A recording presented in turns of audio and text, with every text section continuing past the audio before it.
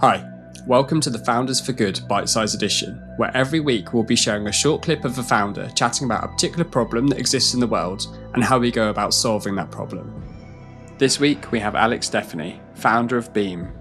After successfully scaling his first venture, Alex wanted to do something focused on social impact. One day, when leaving his local tube station, Alex stopped to speak to a homeless person when the idea struck him to crowdfund getting people back into employment and off the streets. Beam have now helped over 1,000 people get into jobs and homes across the UK. In this episode, Alex explains Beam's unique and scalable model to solving homelessness, partnering with the government and charities, and the state of homelessness in the UK. Alex starts by sharing the story of how Beam started. And then one day, as I was leaving my tube station, I really kind of caught the attention of a homeless man, and we sort of our eyes met, and we spoke for the first time. But I'd actually seen him before, truth be told. I'd walked past this guy probably dozens of times, and always just been too busy to stop and talk. But this time, our eyes met, and I thought, actually, I'm going to say hello to this guy. So we spoke. He told me about growing up in Ireland, a lot of kind of tragic events that had led him to the place where he was at then. And yeah, he was just sitting on the steps, and we had a nice chat, and off I went, and that was that. And then we kept speaking, actually, as the weeks and months went by. I would bring him cups of coffee. I remember when it was getting towards winter, I'd bring him pairs of socks. But then he just disappeared. And 6 or maybe 7 weeks passed, and I still just, couldn't see him anywhere. But then finally the guy appears, actually, but I barely recognize him because his big beard has gone, and he looks like years older, 10, 15 years old. And, frankly, he just looks pretty awful. And then, I go up to him and I just say, "What's happened? Where have you been?" And he says, "Been in hospital." So what happened? He said, "Had a heart attack." So, we talk again, and I say goodbye, and I'm walking home, and yeah, it just hits me very hard that nothing I've done to help this man has really made much of a difference. And in fact, he's in a much worse position months later than when I first met him, which was a pretty bad position to be in. So it just hit me really hard that there must be a better way. There must be something else I could have done. And that is just an intolerable position, really, an intolerable situation when we are living in one of the wealthiest cities in the world. And there are people literally dying sat outside tube stations. And so, I really thought back to the very first time that we met, and he told me that he'd been just out of work as long as he could remember. And, it hit me really hard that clearly what this guy needed wasn't another cup of coffee, but it was actually the support, the skills, the confidence to get back into work and to put himself in a position where he could buy himself the socks and the coffees and the 100 other things that we all need. I thought, well, that's going to cost more than a few quid. But what if we all chip in? What if we could all get together and make effectively a life-changing investment in this man's future? Would that work? And maybe we could use crowdfunding. And I knew a bit about crowdfunding because I did what was actually the largest ever crowdfunding round for a startup when I was running Just Park. So I thought, I know a bit about that. Maybe this will work. But at the same time, I was very, very nervous that homelessness was a very complex problem that I knew very little about. And I was really coming to it for the first time.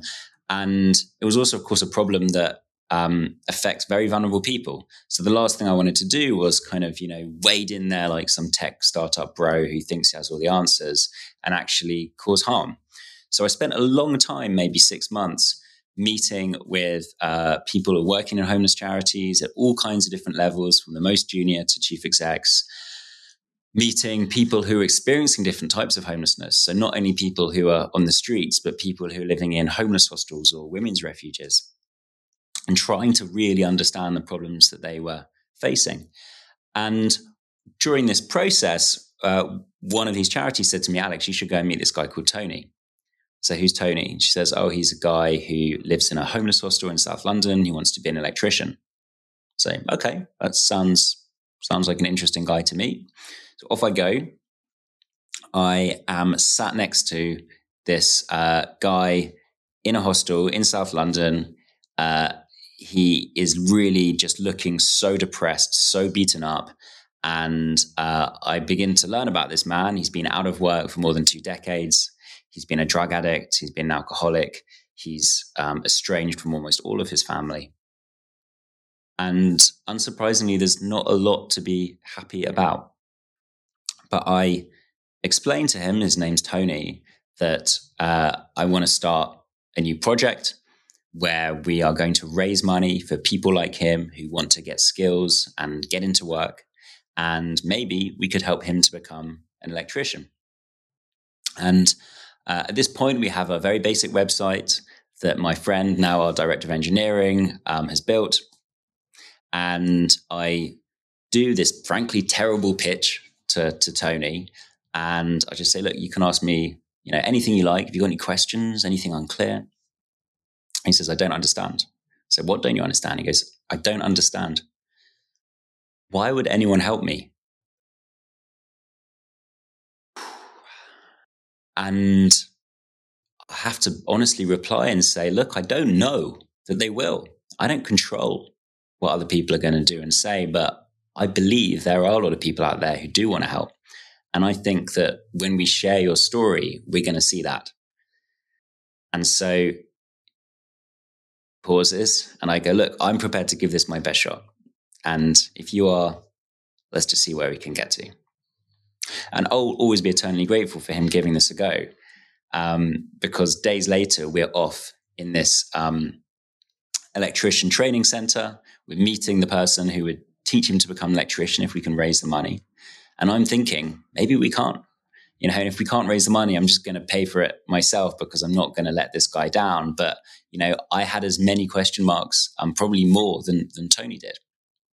But we put Tony's campaign together. I then pick up the phone and I start pitching the story to journalists. And I say, look, there's a homeless man who wants to become an electrician and he's crowdfunding. And to my delight and surprise, it becomes this major global news story. It's covered everywhere, the BBC multiple times. He's in The Guardian, The Times, The Independent, Reuters. It then gets picked up in various different TV and media outlets around the world. Needless to say, we raised the money that Tony needed. It was about £3,500. He went and studied as an electrician. He got his City and Guilds accreditation. He got a job working on building sites, doing electrical work for big new construction projects. He began to do very well. He got promoted. He moved into his own home, reunited with his family, his relationships restored, in particular with his son, much improved. And that all happened within 6 or so months. And then after that, I was just left reflecting, that was quite hard, but, it is doable. It is solvable. And here was someone that had really been in a rut for decades that we could help quite quickly. And if we can help this person, what if we can help another 100 people? What if we could help 1,000 people or 1 million people? Maybe society will look a lot better, a lot fairer if we can do that. And we haven't helped 1 million people yet, but we're on our way. We've helped now more than 1,000 homeless people to get into jobs and homes. We're a service that is right across London and also increasingly available in cities all around the UK. We're in England, Scotland, and Wales.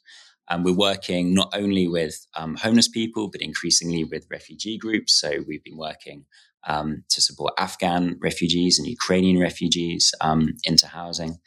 And above all, we've built a model that really, really, really works. So almost 80% of people using the service are starting jobs.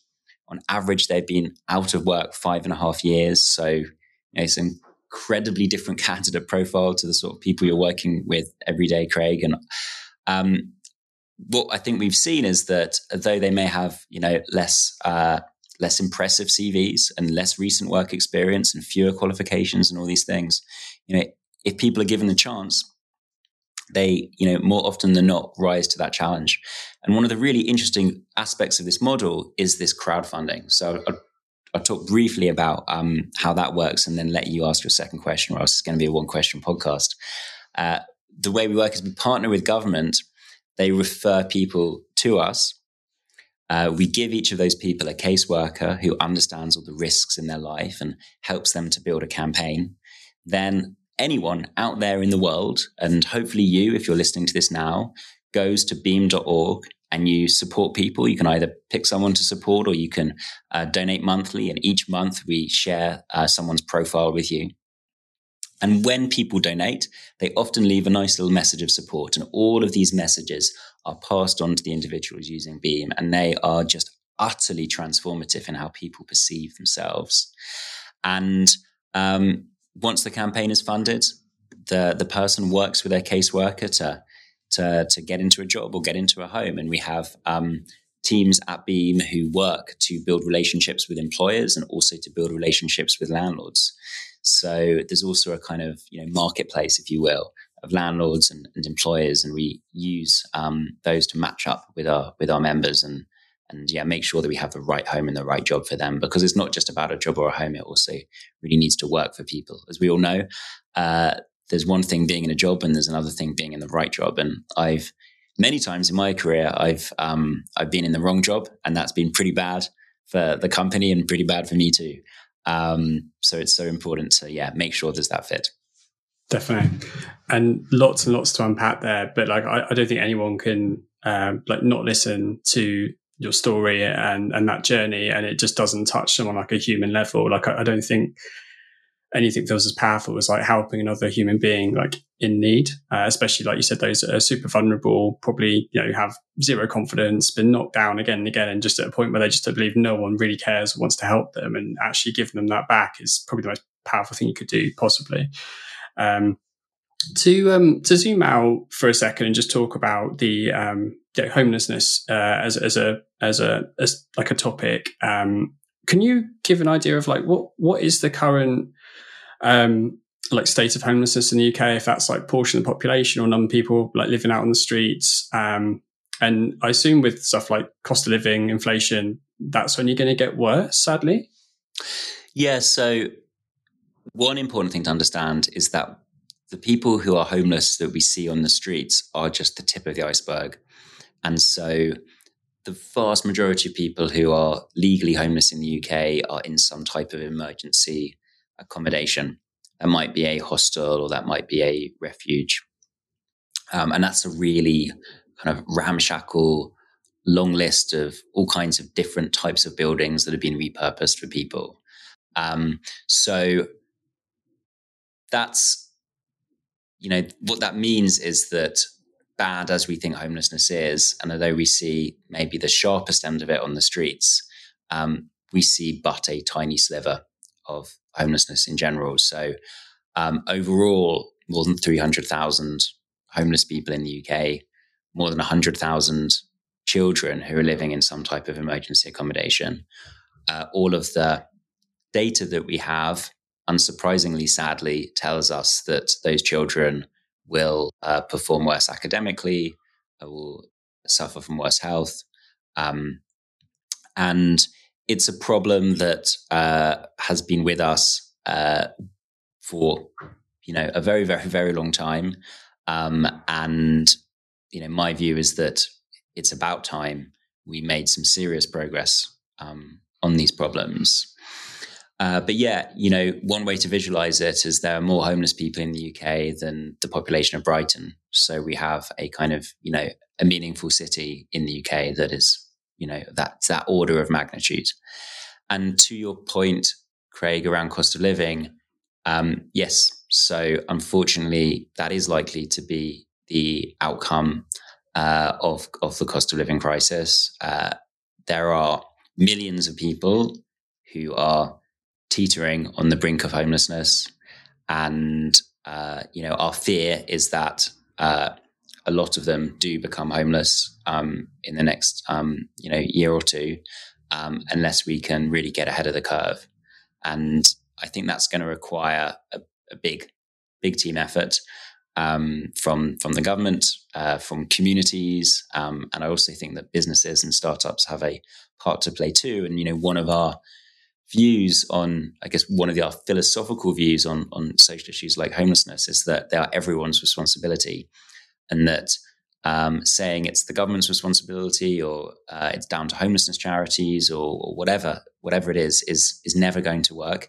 Actually, we need a true kind of collaborative and multi-stakeholder approach to solving these problems, and that's how we have approached it at Beam. So we have, the government who are commissioning the service. We have the community donating, sending messages. We have landlords housing. We have employers employing people. And I think we've seen that when you create clarity over the role people need to play and you make it easy for them to play that role, fundamentally, there are a lot of people who want to be positive actors and who want to be part of real progress on issues.